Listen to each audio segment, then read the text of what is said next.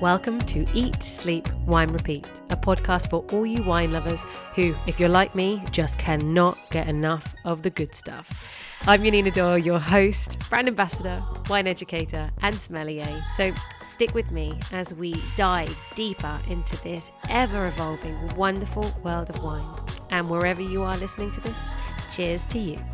Hello and welcome back to what is part 2 of my viticulture episodes. So if you haven't heard part 1, you need to go back to episode 98. And on that episode, I'm looking at the annual growth cycle of a vine so you can understand what happens each year and at what stage. I also break down into categories the climates that you can find where we grow grapes, and then look deeper into the mesoclimates of each site.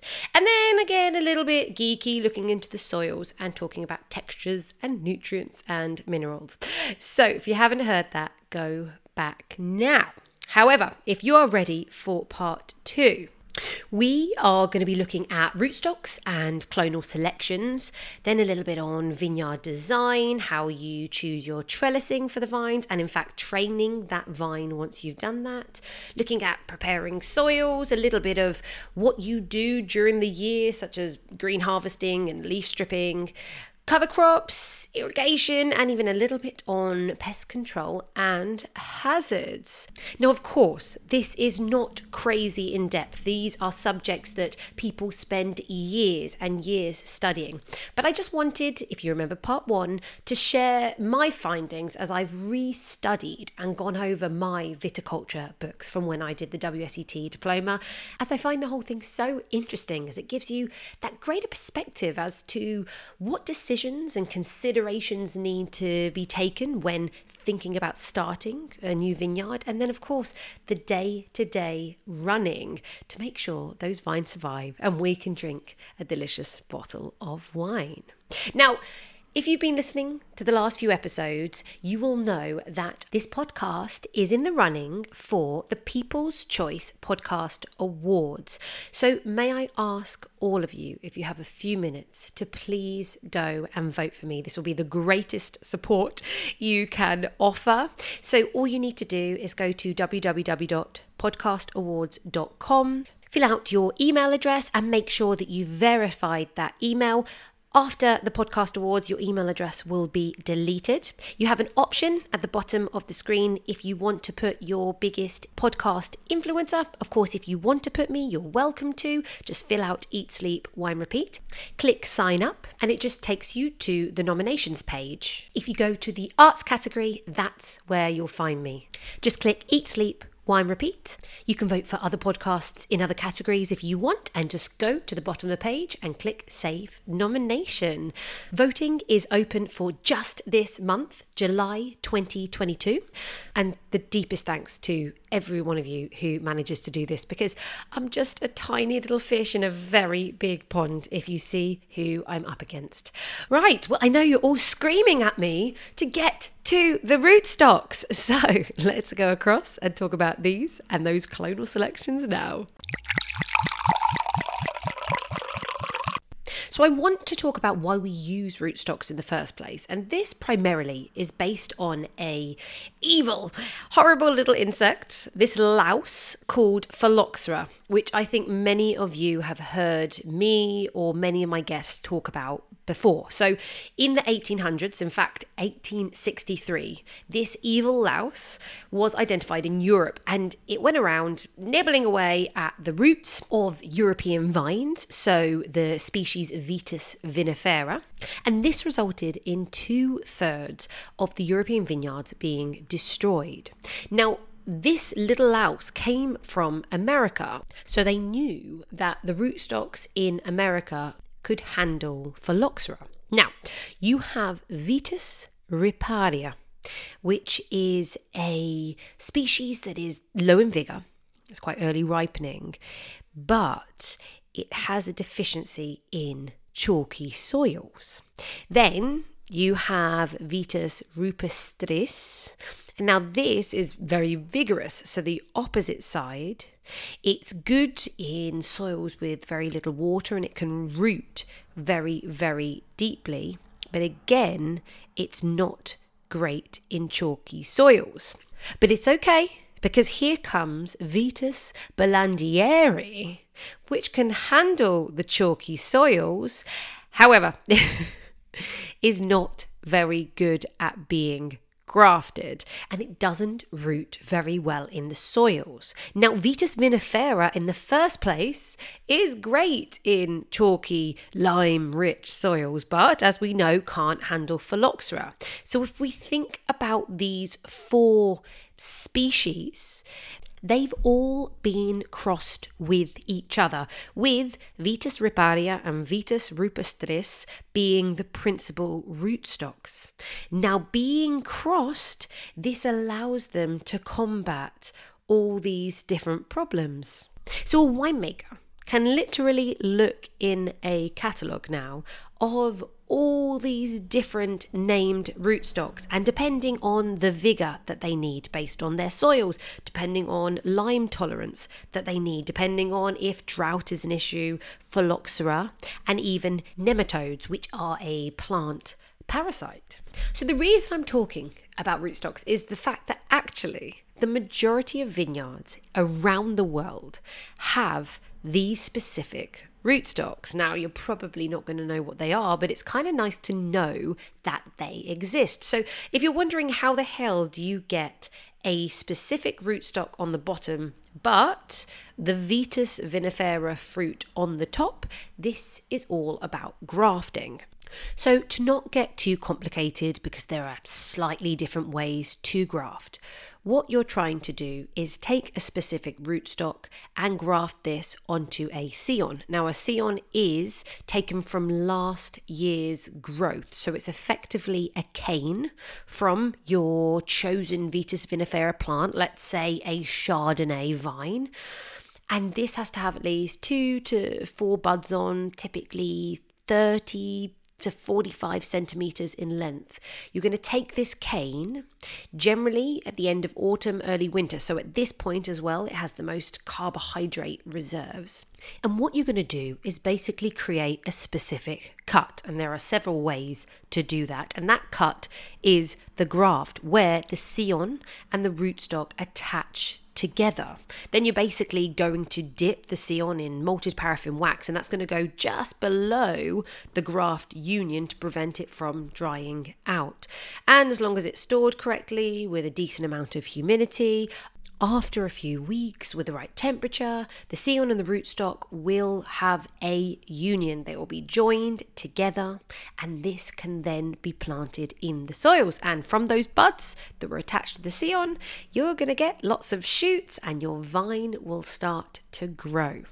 Now, this takes me to clonal selection. Now, you've probably heard again the word clone thrown around in many podcasts. Specifically, if you go back to episode 87, when we're talking about Pinot Noir and Pinot clones, that is talked about a lot. So what does that mean? Now, firstly, you could effectively grow a grape from a seed, but it just wouldn't have identical characteristics to any of the other grape varieties. So it's all about cuttings. Cuttings are best, and they're very easy to graft onto those rootstocks that we talked about. So a cutting is basically taking a part of a specific plant so it's the same. So this is the very modern way to get clone selection. Back in the past, mass selection or massal selection was where a viticulturalist would walk through the vineyards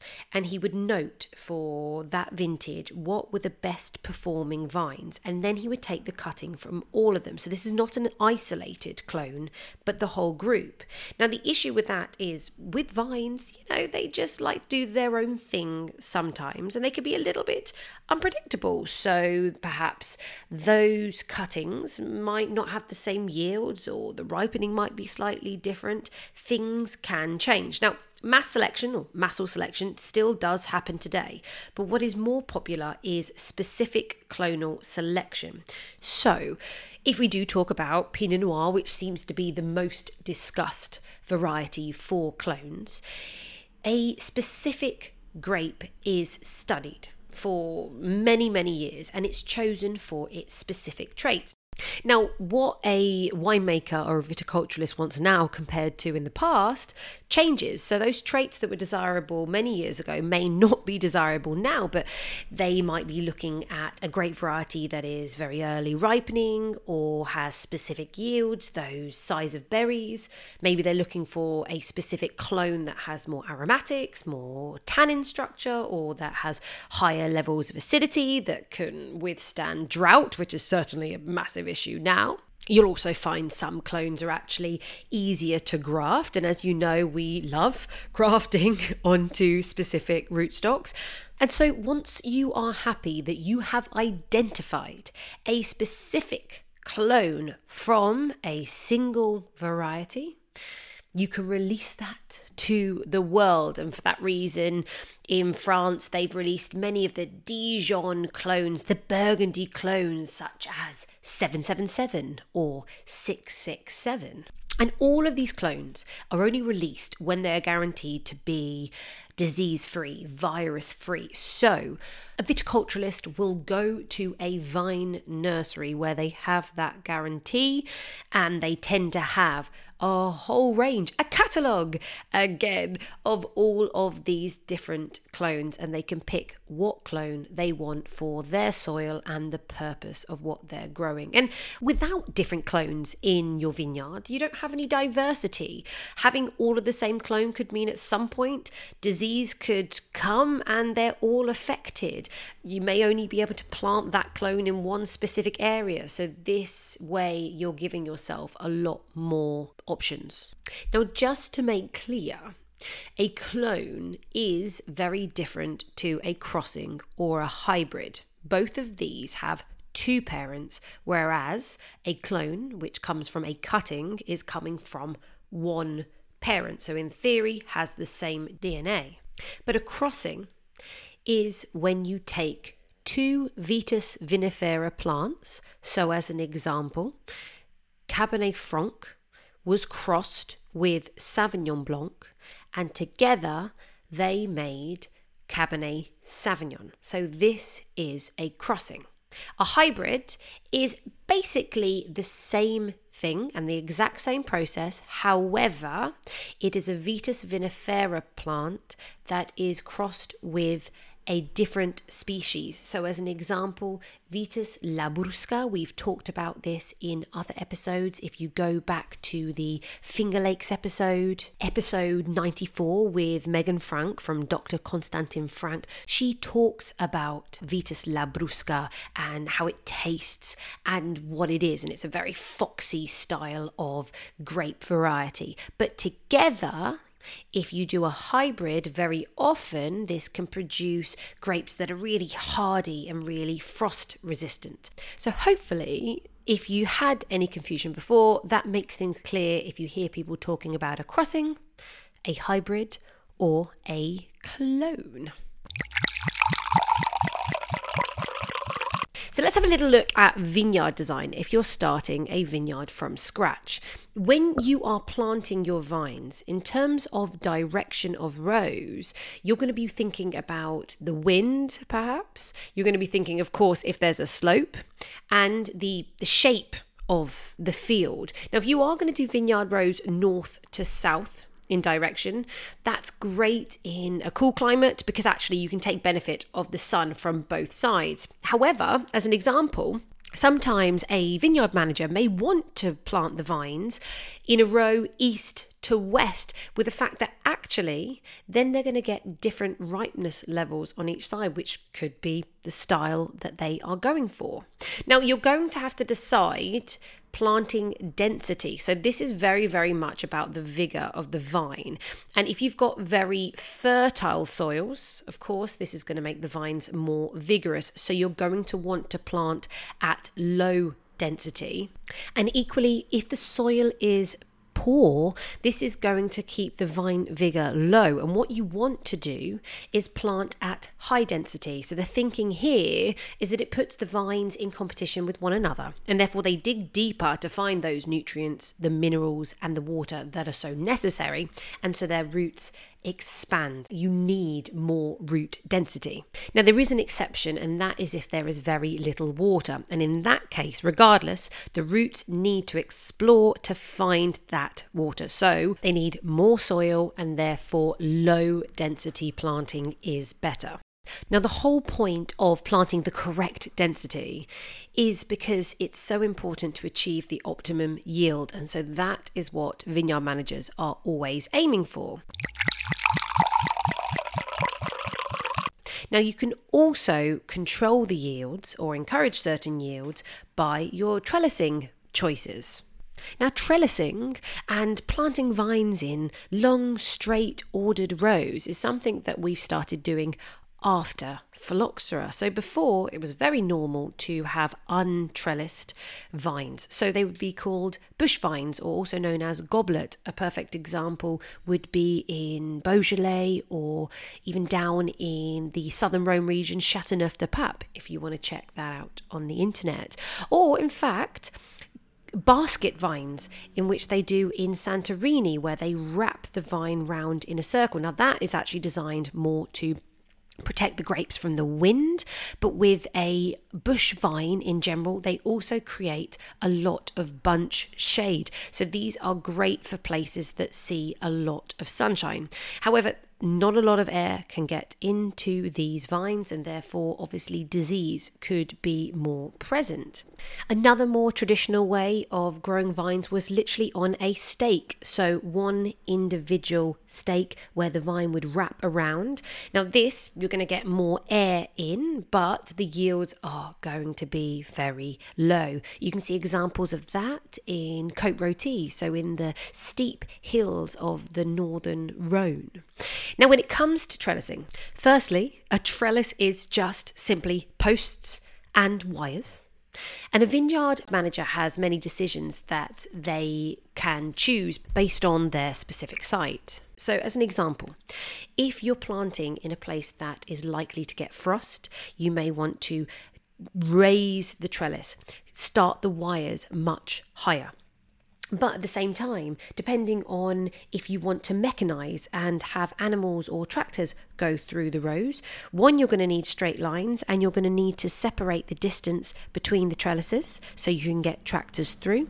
And then in terms of how many wires you have and how much space you give on your trellis, this is going to be based on, do you need to take more sunlight so you can separate the grapes and the leaves a little bit further? Or is there more wind that you need to protect from, or the temperature? What is the soil fertility like, and the maintenance that it's going to cause you to take care of those vines on that trellising system? Now, there are loads of trellising systems, so I'm just going to talk about a few of them. Probably one of the most popular is the vertical shoot positioning trellis, so often known as VSP for short. This is a non-divided canopy. So what it has, the posts on the end, and then a selection of wires, and the foliage wires are movable. So the idea is you can train the shoots upwards, which is a great idea if you have risk of fungal diseases. However, negatively, you're going to get more shoot density, so you do get a lot more shade, which could be a bad thing. So in that case, you may want to divide the canopy. So you're separating the shoots, so they're going to go in different directions. So anyone who's interested in this, you may want to Google the Scott Henry or the Smart Dyson trellising systems. And this is where the shoots can go up, and then some of the shoots will go down. Then, of course, there are always more complex systems, and the Geneva double curtain is certainly one of those among them. And what these do, they are actually dividing the trellises, and so these are very good options when you have soil that has a lot of high potential. So next time when you're out in a vineyard and you're taking a tour, ask them what the system is in front of you so you can get a visual and start understanding what's more popular in your area if you're lucky enough to have vineyards around you, and just to understand why a vineyard manager may choose one over another. Because with all the positives and the negatives of each system and how unique each site is, it's super interesting to chat with a vineyard manager to find out why they chose their specific system. Now, I want to talk about the training of the vine itself before we move on, because each offers different benefits. And again, check this out in the next vineyard that you visit. So typically, if you're going to a cooler climate region, you want less permanent wood. And the reason for that is then you are less susceptible to frost. So the vines are head trained and cane pruned. So basically, this is when you're going to hear people talking about a single Gaio or a double Gaio trained vine. And this is something that takes a lot of skill. So basically, your permanent wood is literally one trunk. And as I said, head trained, it means it has no cordons, it has no permanent wood sticking out at the top. Now, during winter, when the vineyard team is pruning and cutting away at all of last year's growth, they are going to choose very specific canes. Now, they are basically hardened shoots from the year before. And they're chosen to lay down on the bottom wire, and this is where you're going to get your fruit. That's where bud burst will start and the shoots will come out, and of course then the grapes. So you can either lay down one cane, and that's going to be the single Gaio, or you can lay down two canes known as double Gaio. Now, the other way to do it is cordon trained and spur pruned. So this has more permanent wood. You could choose to have your permanent wood as a single cordon, or you could do double like a T shape. Now, this is much easier to prune, and the spurs that have been pruned are portions of 1-year-old wood that have been held back, retained, so that new shoots and all the growth and the grapes can come out of those spurs. Now, regardless of the way each vine is trained, the important thing about pruning is that every year you're basically cutting back all of the growth and almost starting from scratch again, starting very, very close to the trunk. And you do that because a vine will grow wild if left to its own devices, and therefore loads of shoots will be produced far away from the trunk. And the further away from the trunk, the more the yields will be irregular. And what you'll get is lots of small bunches that have very, very low sugar levels, but really high acid, because they don't get the concentration that they need. Equally as well, from another side, you are able to organize your shoots so much better if everything's closer to the trunk, making life a hell of a lot easier for harvesting. So obviously I can't touch on everything in this episode, but I certainly want you to be able to kind of have an idea, a little bit of everything. So I wanted to touch on the preparing of soils, because of course this is something that you need to do in advance. So let's imagine we've picked our trellising and what we're planning to do with our vines. But before that, during the summer, we need to remove all the vegetation that's already there. We may want to plant windbreaks. We want to have a look and make sure that the ground is level. So if there's dips, then water can accumulate, and that is not going to be good for the roots. It's also not going to be great if we're planning on using machinery. Now, in my winery, Balfour, all of the soil is clay. Now, this is a very dense, heavy clay. We discussed this in part 1. So as an example, they had to install drainage underneath everywhere. So you could do that by digging ditches, or you could run pipes underneath the surface. So this is something to take into consideration. And also, what about terracing? So if you have slopes that are above 20 degrees, at this point, terracing is pretty important. That's going to stop erosion. Then in autumn, once everything is prepared, we want to fertilize the soils. Again, going back to part 1, we talked about how the pH levels need to be above 6.5, and that's going to improve the soil structure. Maybe you want to disinfect for nematodes. It depends if you are an organic or a biodynamic producer, or that's in the plan. And deep ploughing. So you want to go and plough down, maybe even up to 60 centimeters deep, and that's going to help with aeration, that's going to help with drainage. It may bury the vegetation that you've got. It's going to incorporate the fertilizers that you're using. So after that, we're going to get to the spring. So we're now into the second year, and it's all about deep cultivation. So that's to encourage deep root development and to decrease the soil compaction. This also is going to help with weed control, and we then start planting, and you need to make sure you do that after frost because of course the vines are going to be at their weakest. Now, talking about weeds, of course you could use a weed killer. It depends on if you are going to be using chemicals or not, but if you're thinking about the slightly more natural way, there is a process called mulching. So you could use straw, wood chips, or even household waste. There's a whole list of things that you could use. This can be a lot more expensive, but by putting that on the ground, it can control weeds. The good old-fashioned, nice, natural way would be with animals. So they would feed on the weeds. However, you've got to make sure that the trunks are actually high enough because then they could cause more problems than they solve. So lovely sheep and chickens going through the vines could be a great option. Now, talking about what's growing out of the soils, cover crops. Now, many vineyard managers may plant specific cover crops, either temporary cover crops or permanent, and they'll sow these in the autumn. And the idea of this is to help with soil structure, and specifically when they're mowed, that's really going to help. But also they can encourage deep rooting of the vines, they can reduce erosion if that's an issue, they can increase water filtration, biodiversity is another thing. So they're great. You can plant leguminous plants like clovers, and they're amazing because they reduce the need of fertilizers. So there's a million different options you could choose for cover crops.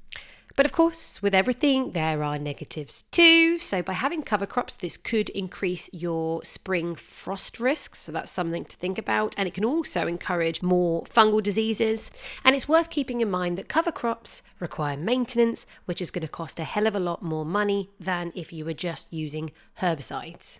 Now, as a final thought of what you might do when planning and setting up for your vineyard, I want to talk about irrigation because depending on where you are, this may be absolutely essential. In England, where we are, I don't know of any wineries that are using drip irrigation because the last time we checked, it rains a lot. However, I am recording this during a heat wave, so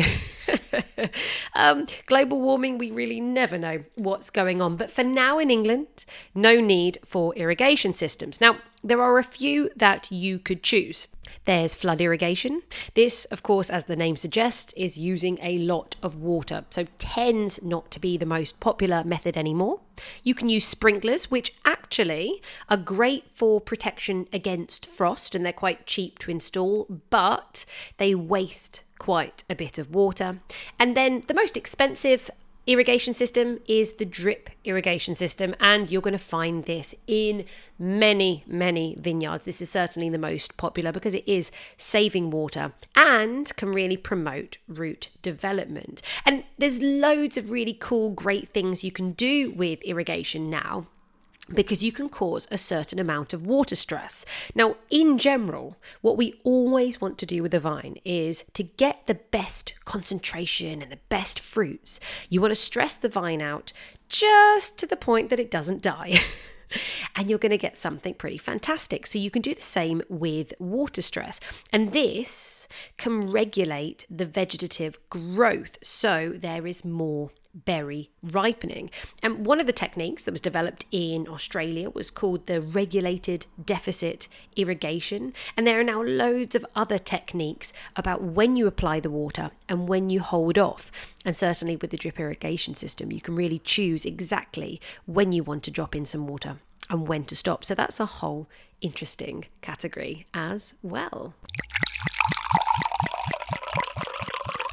Now, I thought I was done, but I'm not quite done. I have a few other thoughts and a few other things to throw in. So I want to talk about, imagine when you've got your vines growing and everything is up and running, a few options that you can do during the year to concentrate flavors and get better quality fruit. So one of them is leaf stripping. So this can be done during veraison and in harvest, and this is the removal of leaves. So the idea again, improving fruit quality and the health. And you can do green harvesting. So instead of taking off the leaves, you're taking off the bunches. And what you're doing there is you're changing the leaf to grape ratio. So what happens to the remaining bunches is that they ripen fully and more evenly. You want to do this though during veraison. And the reason for that, if you green harvest before, well, the vine is just going to increase its berry size, not the concentration of its flavour. If you do it after, well, the sugar is already in all the berries, so you're not going to get the benefit. So it's all very important when you leaf strip and when you green harvest to get the best benefits. Then, of course, there are all the pests that love to run rampant in our beautiful vineyards, and a very long list of fungal diseases. So just a small mention of the ones that many people discuss and have to deal with: powdery mildew, downy mildew, grey rot, Pierce's disease, mites, Eutypa dieback, which is also known as dead arm and is actually a really interesting one because there is a fantastic wine that you should try. Great story behind it, and it's from Darnberg in McLaren Vale, Australia. So going back to the disease, it's a fungus that attacks one half or the arm of a vine. So eventually it kills it and then you have dead wood. Well, what can happen is the remaining arm can produce grapes still, but super low yielding. So not very economical at all, but can concentrate the flavors and produce something really powerful and amazing. So ironically, there is a wine called Dead Arm from Darnberg, and it's a beautiful example of an incredibly concentrated, structured Shiraz that you may want to try.